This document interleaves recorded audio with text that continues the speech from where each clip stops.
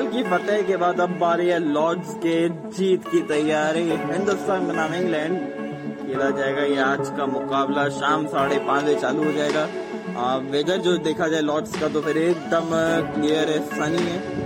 और अगर आज घास छोड़ती रही है थोड़ी बहुत तो शुरुआत में 4-5 ओवर मदद मिलेगी। उसके बाद मुझे लगता है कि शायद अच्छा विकेट रहेगा बल्लेबाजी के लिए, बेहतर विकेट रहेगा पिछले मैच के हिसाब से। You are listening #AskKavish in association with My 11 Circle में आप सभी का स्वागत है। So, आज के एपिसोड का मेन्यू लाया जाए प्लीज। और मेन्यू में नंबर 1 पे आता है दोनों टीमों की प्रोबेबली प्लेइंग 11। नंबर 2 पे आती है दोनों टीमों की स्ट्रेंथ और वीकनेस। नंबर 3 आती है predictions. And number 4 My 11 circle, my favourite sports fantasy है, जहाँ पे मैं अपनी टीम बनाता हूँ। आप भी अपनी टीम बनाइए, मैं भी जीतता हूँ, आप भी जीतिए। इस गेम में फाइनेंशियल रिस्क है एंड इसकी आदत पड़ सकती है, तो please play sensibly and according to your risk. So let's start the episode. और सबसे पहले दोनों टीमों की प्रोबेबली प्लेइंग 11 के ऊपर जाया जाए तो पहले मेहमानों की बात करते हैं यार। मेहमान पहले तो हिंदुस्तान की अगर बात की जाए तो आती है सबसे पहले ओपन की बारी है। Rohit Sharma, Shikhar Dhawan, no changes. विराट कोहली के फिटनेस पे अभी भी सवाल है, ग्रॉइन इंजरी भी ठीक नहीं हुई है, तो मुझे लगता है कि Shreyas Iyer at number 3। Number 4 पे सूर्य कुमार यादव। 5 पे आ जाएंगे आपके पास ऋषभ पंत। 6 पे हार्दिक। 7 पे जाडेजा। फिर 8 पे पिछले मैच में ठाकुर को नहीं खिलाया था, इस मैच में भी नहीं खिलाएंगे क्योंकि if something has not been broken so why to fix it. तो उस किस्से के साथ चलेगी हिंदुस्तान। तो फिर मुझे लगता है कि शायद प्रसिद्ध कृष्णा आज भी खेल जाएंगे। फिर 9 नंबर पे आते हैं जसप्रीत बुमराह। 10 पे मोहम्मद शमी। 11 पे युवी चहल। तो ये होनी चाहिए प्लेइंग 11 हिंदुस्तान की। कोई बदलाव नहीं होगा अनटिल अनलेस विराट की फिटनेस पे अभी कुछ नहीं कह सकते। कोई खबर नहीं है विराट की फिटनेस पे, but I don't think so कि आज का मुकाबला भी शायद खेलेंगे विराट कोहली। और उसके बाद आती है इंग्लैंड की बारी। इंग्लैंड में प्रोबेबली प्लेइंग 11 क्या होनी चाहिए? जेसन रॉय, जॉनी बेस्टो, जे की जोड़ी है और मुझे लगता है कि शायद इस बार जोश के साथ खेलेगी। नंबर 3 पे जो रूट आ जाएंगे। 4 पे आ जाएंगे आपके पास जॉस बटलर। 5 पे बेन स्टोक्स। 6 पे लिविंगस्टन। 7 पे आपके पास ऑप्शन है मोइन अली का। 8 पे आप डेविड विली को खिला सकते हैं। 9 नंबर पे आप किसको खिलाएंगे? आई मीन टोपले। 10 पे आपके पास आ जाते हैं सैम करन। मेरे को लगता है कि सैम करन खेलेंगे ओवरटन की जगह। और 11वें नंबर पे आ जाते हैं आपके पास एक्चुअली एक साउथ अफ्रीकन तेज गेंदबाज है इनके पास, और जो कि पिछले मैच में बहुत जबरदस्त खेले थे, अच्छा खेल रहे थे। ब्राइडन कार्स, जी हाँ ब्राइडन कार्स खेल जाएंगे आज भी। तो फिर ये 11 है। एक बदलाव होगा, ओवरटन की जगह शायद आपको सैम करन खेलते हुए दिखे। आई मीन उसके अलावा मुझे कोई चांस मुझे और कोई बदलाव देखते नहीं मिलता है। तो फिर ये रहेगी। अब दोनों टीमों की स्ट्रेंथ और वीकनेस पे बात करते हैं। नंबर 1 स्ट्रेंथ जो है हिंदुस्तान की वो है गेंदबाजी। आई मीन जिस तरीके से गेंदबाजी है, सामने वाली बड़ी बैटिंग लाइनअप को भी एकदम तितर बितर करके रख देते हैं और अस्त व्यस्त करके रख देते हैं उनकी बल्लेबाजी को। नंबर 2 इनकी बैटिंग की जो कॉम्बिनेशन है, बड़ा डेंजरस कॉम्बिनेशन। और रोहित शर्मा की कप्तानी में एक बदलाव आया कि थोड़ा सा इंटेंट में एक नया चेंज दिखा है। चाहे T20 आइस की बात करें, चाहे वनडेज की बात करें, थोड़े से रन बनाने को देखते ये खिलाड़ियां।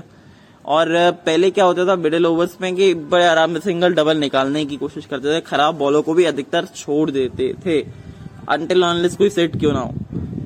अब जब भी कोई एक बल्लेबाज आता है ऐसे, तो जब खराब गेंद आती है तो बल्लेबाज बड़ा हिट लगाता है। ये एक बड़ा बदलाव देखने को मिला इस भारतीय टीम के कप्तान के अंदर। ये नंबर 2 एक स्ट्रेंथ है, उससे दबाव बनता नहीं है आपके ऊपर।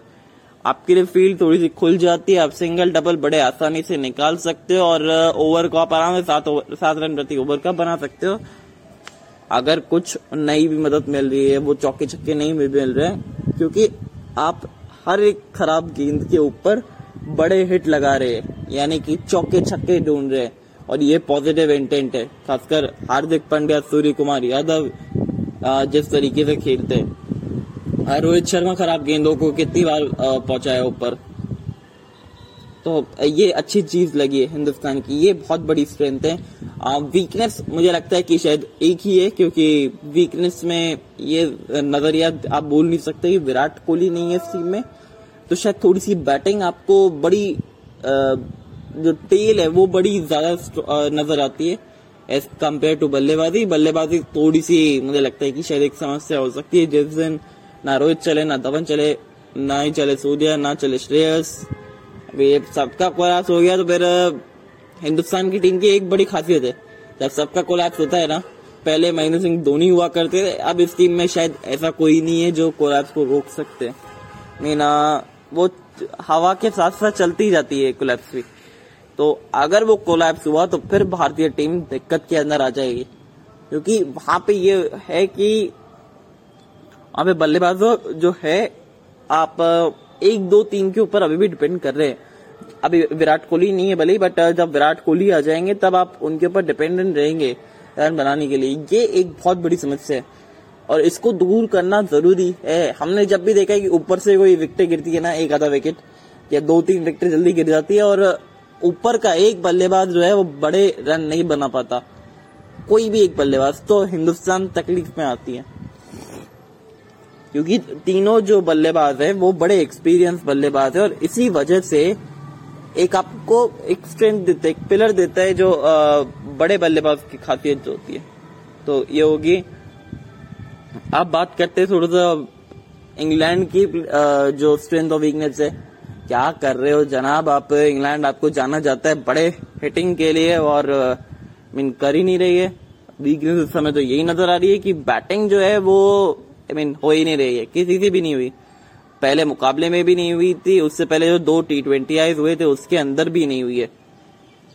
मतलब इनको बोल दो कि डेड रबर है तो किस तरीके से खेलेंगे, आपको फिर दबाव में डाल देंगे, वैसा वाला काम रहता है। कप्तान शायद थोड़ा सवालिया निशान उठेंगे। अब मुझे लगता है कि शायद बेन स्टोक्स को कप्तानी करनी चाहिए, because he might be a better option. Otherwise Jos Buttler जो है वो अपना फॉर्म खो देंगे ऐसे, बतौर कप्तान ज्यादा बड़ी पारी आ नहीं रही है और कप्तानी के अंदर थोड़े प्रेशर के अंदर लगे, पर बेन स्टोक्स को हैबिट है कप्तानी करने की, इससे पहले भी वनडेज के अंदर कप्तानी करी है। वो पाकिस्तान का दौरा मुझे याद आता है जहां पे कप्तानी की थी और वहां पे श्रृंखला जिताई थी, 3-0 की श्रृंखला जिताई थी वहां पे, और आखिरी मैच में जब 347 बने थे तो वो चीज भी करा था। तो ये फर्क है बेन स्टोक्स की कप्तानी में और जॉस बटलर की कप्तानी में। थोड़े से लग रहा है कि शायद आउट ऑफ कॉन्शियसनेस है और वो एक बहुत बड़ी समस्या है। विकेट कीपर अगर फॉर्म में नहीं होना फिर थोड़ी सी दिक्कतें ज्यादा हो जाती है आपके लिए। तो अब ये तो हो गई वीकनेस की बात। वीकनेस नंबर 2 मुझे लगता है कि शायद गेंदबाजी भी है। थोड़ी सी गेंदबाजी के विकल्प जो है इस टीम के पास मुझे लगता है कि हल्के कमजोर नजर आते हैं। हल्के कमजोर इसलिए नजर आते हैं क्योंकि ना इस टीम में क्रिस वोक्स है ना जोफ्रा आर्चर है, दोनों ही चोटिल है और जब दोनों आ जाएंगे ये टीम बड़ी मजबूत नजर आएगी। अब इंग्लैंड की स्ट्रेंथ की बात करें तो इंग्लैंड की स्ट्रेंथ जो है ना वो 2 कुछ बल्लेबाज है। पिछले मैच में अच्छा खेले थे जॉस बटलर, बट थोड़ी सी और बड़ी पारी खेलने की जरूरत है इनको। तो फिर आई होप सो रन निकले जॉस बटलर के और बड़ी पारी आए, क्योंकि जॉस का बल्ला जब तक अगर शांत रहेगा तब तक टीम इंग्लैंड का हल्ला शांत रहेगा। अब बात करते एक्चुअली दोनों ही ये तो हुई दोनों टीमों की स्ट्रेंथ और वीकनेस की। अब बात करते हैं प्रेडिक्शंस की। प्रेडिक्शंस पिछले मैच में एकदम नेस्त नाबूद हो गई। हमको लगा कि शायद एकदम सपाट विकेट रहेगा और सबको लगा था एक्चुअली, हम जितने बात कर रहे हैं वहां पे सबको लगा था कि ओवल के मैदान में 2 शतक लगाए रोहित शर्मा और शिखर धवन ने, एक ऑस्ट्रेलिया के खिलाफ लगाया था, एक किसी और टीम के खिलाफ लगाया था, पर बड़ा सपाट विकेट रहता है, एकदम वो ब्राउनी घास रहती है। पर पिछले मैच में इतनी घास छोड़ दी थी, अगर बकरी आए वो भी अगर पूरा खाना खा जाए पेट भर के तो भी बहुत घास बच जाएगी इतनी, और हरियाली घास थी, हरी घास थी। मौसम मदद दे गया, सारी चीजें फेवर में चलेगी हिंदुस्तान के। वो कहते हैं ना पांचों उंगलियां घी में और सर कढ़ाई में, वैसी वाली बात हो गई थी हिंदुस्तान के लिए। और जब दूसरी इनिंग में बल्लेबाजी करने आया भारत तो पिच पे जो मॉइस्चर था वो उड़ चुका था, और जिसकी वजह से मुझे लगता है कि शायद थोड़ा सा आसान पड़ा हिंदुस्तान को भी बल्लेबाजी करना। अब एक्चुअली बात करते प्रेडिक्शंस की, तो फिर प्रेडिक्शंस में नंबर 1 पे आती है जो टॉस जीतेगा। यहाँ पे मुझे लगता है कि शायद बैटिंग करना पसंद करेगा, क्योंकि आज का जो विकेट है, हालांकि थोड़ी बहुत घास छोड़ेंगे, मदद मिलेगी शुरुआत में तेज गेंदबाजों को, बट मुझे ऐसा लगता है कि आज के विकेट में वो इतनी शायद स्विंग गेंदबाजी को बाद तक मदद ना मिले जितना शुरुआत में मिले। नंबर 1 तो टॉस जीत के पहले बैटिंग है, क्योंकि मौसम एकदम साफ रहेगा। अब नंबर 2 पे मुझे लगता है कि शायद आ जाती है, अगर आज के मैच के स्कोर की बात करें यार, मतलब बड़ा ही उल्टा हो रहा है। मैं कह रहा था कि शायद पिछले मैच में 300 सवा 300 के आसपास बनेंगे, पर तो 100 के पहले आउट हो गई। पर इस बार मैं कह रहा हूँ कि शायद 280 320 के बीच में बन जाए, और माइट भी उससे ज्यादा बन सकते हैं, बस मार्जिन कम लेके चल रहे हैं। And last I am going with India to win this game, और ये 2-0 की जो श्रृंखला है ना, वो हिंदुस्तान जीत जाए, उसके बाद लास्ट मैच में चेंज कर सकते हैं आप आराम से।